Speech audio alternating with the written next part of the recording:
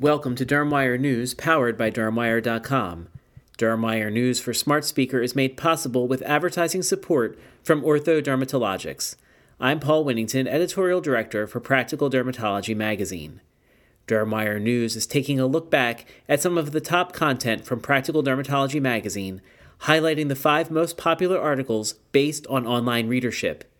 We start with a feature from the June edition in which Dr. Lily Talakoob presented a case and discussed the use of Botox injection into the masseter.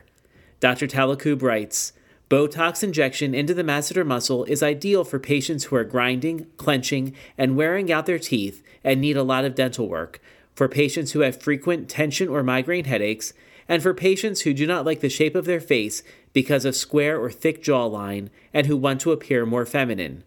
She continues, the amount of Botox needed to treat this area ranges between 60 and 100 units of Botox, depending on the thickness of the muscle. Patients can expect headaches and clenching to go away within a week, and will see the full effects of jaw thinning about 1 month after treatment, when the muscle has had time to atrophy.